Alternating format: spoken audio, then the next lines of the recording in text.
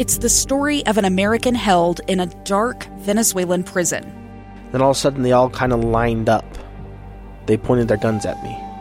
And this is the point where I thought, I'm going to die today. I'm Becky Bruce.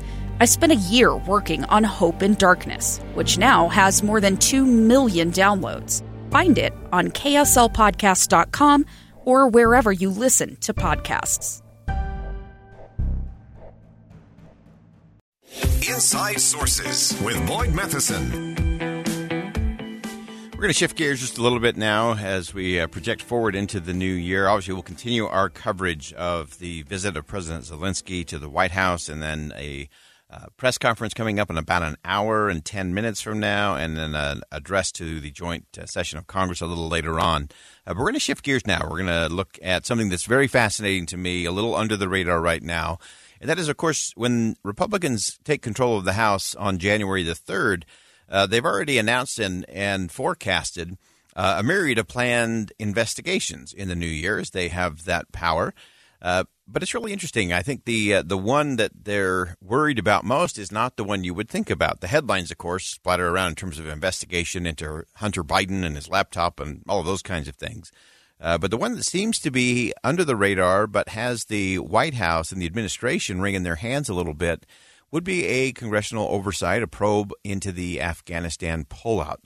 A great piece in the Washington Post, as always. Yasmin Abutaleb, a White House reporter for the Washington Post. Just such great reporting and great writing. Yasmin, thanks so much for joining us again. Oh, thanks so much for having me. So describe this for us just a little bit. Most people think that the White House is worried about these probes into Hunter Biden and whatever else the Republicans will come up with in the new Congress. But tell us a little bit about why the administration would be more concerned about congressional hearings about the Afghanistan pullout. Yeah, it's a great question, and this is something that surprised me too when I started hearing it from some White House officials. The Hunter Biden probe has, of course, gotten all the attention because that could be very personally difficult for the president. And to be sure, White House officials do think that probe is going to be, a pain and will take a personal toll on the president. But I think the thing that has gotten lost in this a little bit is that with the Afghanistan probe, this is something that happened under President Biden's watch. Was the worst moment of the administration so far. It's the moment where the president's approval began to take a serious nosedive and really didn't recover. It started to go back up a little bit, but it hasn't gone up that much, even after passing all this legislation and some very popular policies and a better than expected showing in the midterms. And this is something that they cannot just dismiss as a partisan witch hunt or some partisan inquiry, because this is well within Congress's purview, whereas with Hunter Biden, they can very easily argue this is something highly political. This is just to go after the president and to damage him personally, because Hunter Biden is not and has never been a government employee. So this is really not something that's of concern to ordinary Americans, whereas you can't really make that argument when it comes to the Afghanistan withdrawal. Yeah, I think that's such an important distinction, and you really articulate that so well in your piece in the Washington Post with some of your colleagues. And it is such a significant thing, I think, for many Americans. Of course, there were 13 deaths of U.S. service members by that suicide bombing. Of course, there were a string of other things and just images that were so hard, I think, for the American people to take after 20 years there in Afghanistan. And then you add to that some of the reports coming out over the last few days in terms of those major steps back for women in terms of education and opportunities there as the Taliban kind of tightens its grip on all of the people. So what else do you see coming from this kind of probe and this oversight and hearings in the on the House side of the building in terms of what that might mean for the administration and how they will try to handle that? I think there are a few things to look out for. So I think first, the White House argues that they are prepared for this investigation. They have been preparing for it for months. And they also say, look, we have been cooperating with Congress for 15 months because a number of probes started right after the withdrawal and right after it was clear it had been chaotic and that U.S. service members had died. And then, of course, thousands of Afghan interpreters who worked for the U.S. government got left behind. I think the bigger fear here is, one, you're resurfacing some very difficult, traumatic moments from this time period, August 2021, for the administration. And we've sort of moved past it, but that, of course, these probes could bring it back up. You could have these sound bites on TV of service members, veterans, whoever sort of recounting some very difficult moments during this whole period. And then, of course, they are going to look closely at the intelligence that the president received and whether he had any indication that pulling out when he decided to could lead to such a quick collapse of the U.S.-backed government in Afghanistan, which, of course, fell very quickly to the Taliban, and whether the president, was misleading or had gone against the wishes, which we know has happened in some cases already, had gone against the advice of some of his top advisors, the Pentagon and the State Department. And then, of course, there is another element of that some of the agencies within the government were in disagreement about how to do this and the best way to do this. And I think just all of that could come back to the surface. It's the story of an American held in a dark Venezuelan prison. Then all of a sudden they all kind of lined up. They pointed their guns at me. And this is the point where I thought, I'm going to die today. I'm Becky Bruce. I spent a year working on Hope in Darkness, which now has more than 2 million downloads. Find it on kslpodcast.com or wherever you listen to podcasts. Yeah, and I think that's such an interesting discussion, and will be so interesting to see how they do that. Obviously, if it becomes overtly or overly political and partisan, that's one thing. I think that would be a big mistake and doesn't help the country either. If we're having this kind of oversight, it should move us somewhere. But, of course, the politics will play into it. One thing that I think will be the challenge for the president is all of those things that you mentioned, Yasmin, in terms of information coming in, going with or against advice and strategies that were being presented to the president. Of course, this will also be in the backdrop. You pointed this out in your piece, that the president will be ready to launch his reelection campaign. And, of course, that will also be about leadership. So how do you see the administration navigating what will be subpoenas for sure for key people back up to the Hill? What else do you see playing out there?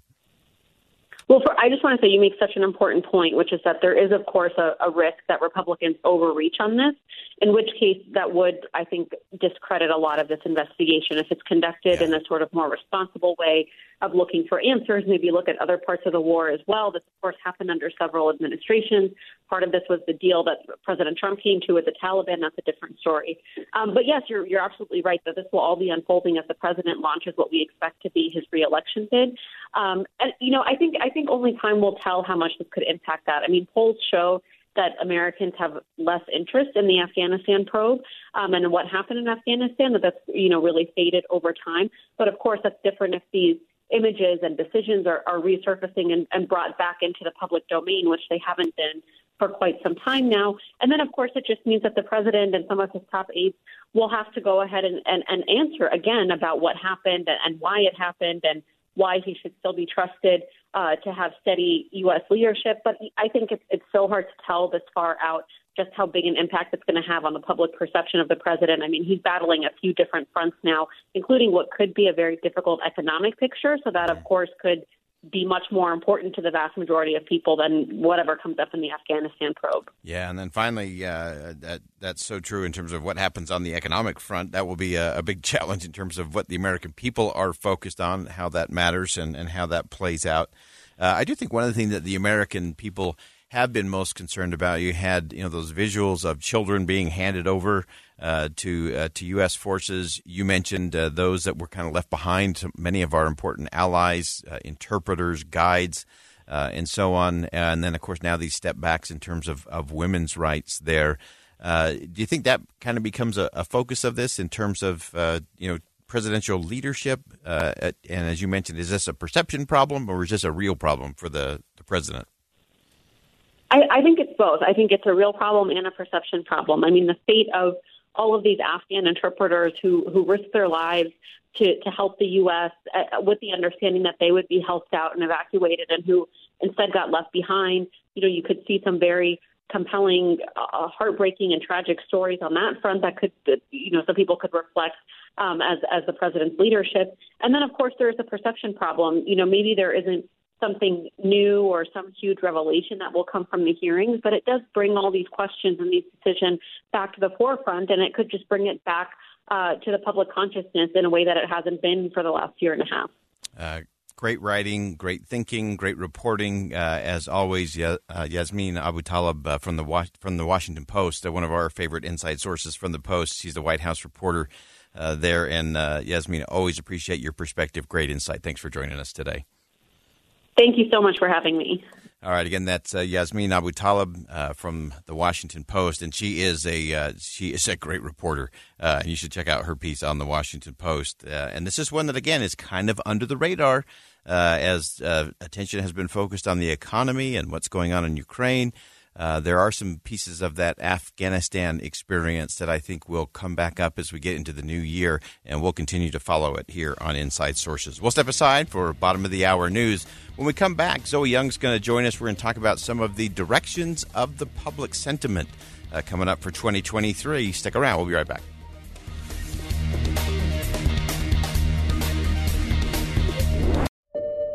I'm Dave Cawley, investigative journalist and host of the podcast Cold. In October of 1985, a woman named Cherie Warren left work at a busy Salt Lake City office to meet her estranged husband at a downtown auto dealership. She never made it home. Cherie's car surfaced weeks later in Las Vegas. In the parking lot of a hotel casino. No one knows how it got there. Strange. It was strange. Both Cherie's estranged husband and her boyfriend raised suspicion for investigators. I kind of thought that he might have done something. But no arrests were ever made. In Cold Season 3, we dig into double lives, make new connections in the case, and examine the difficulty raised by reasonable doubt. We want answers just as much as anyone else. They have creeps like that now, too, so nothing's changed. That's the new Cold Season 3, The Search for Cherie. Now available anywhere you get your podcasts.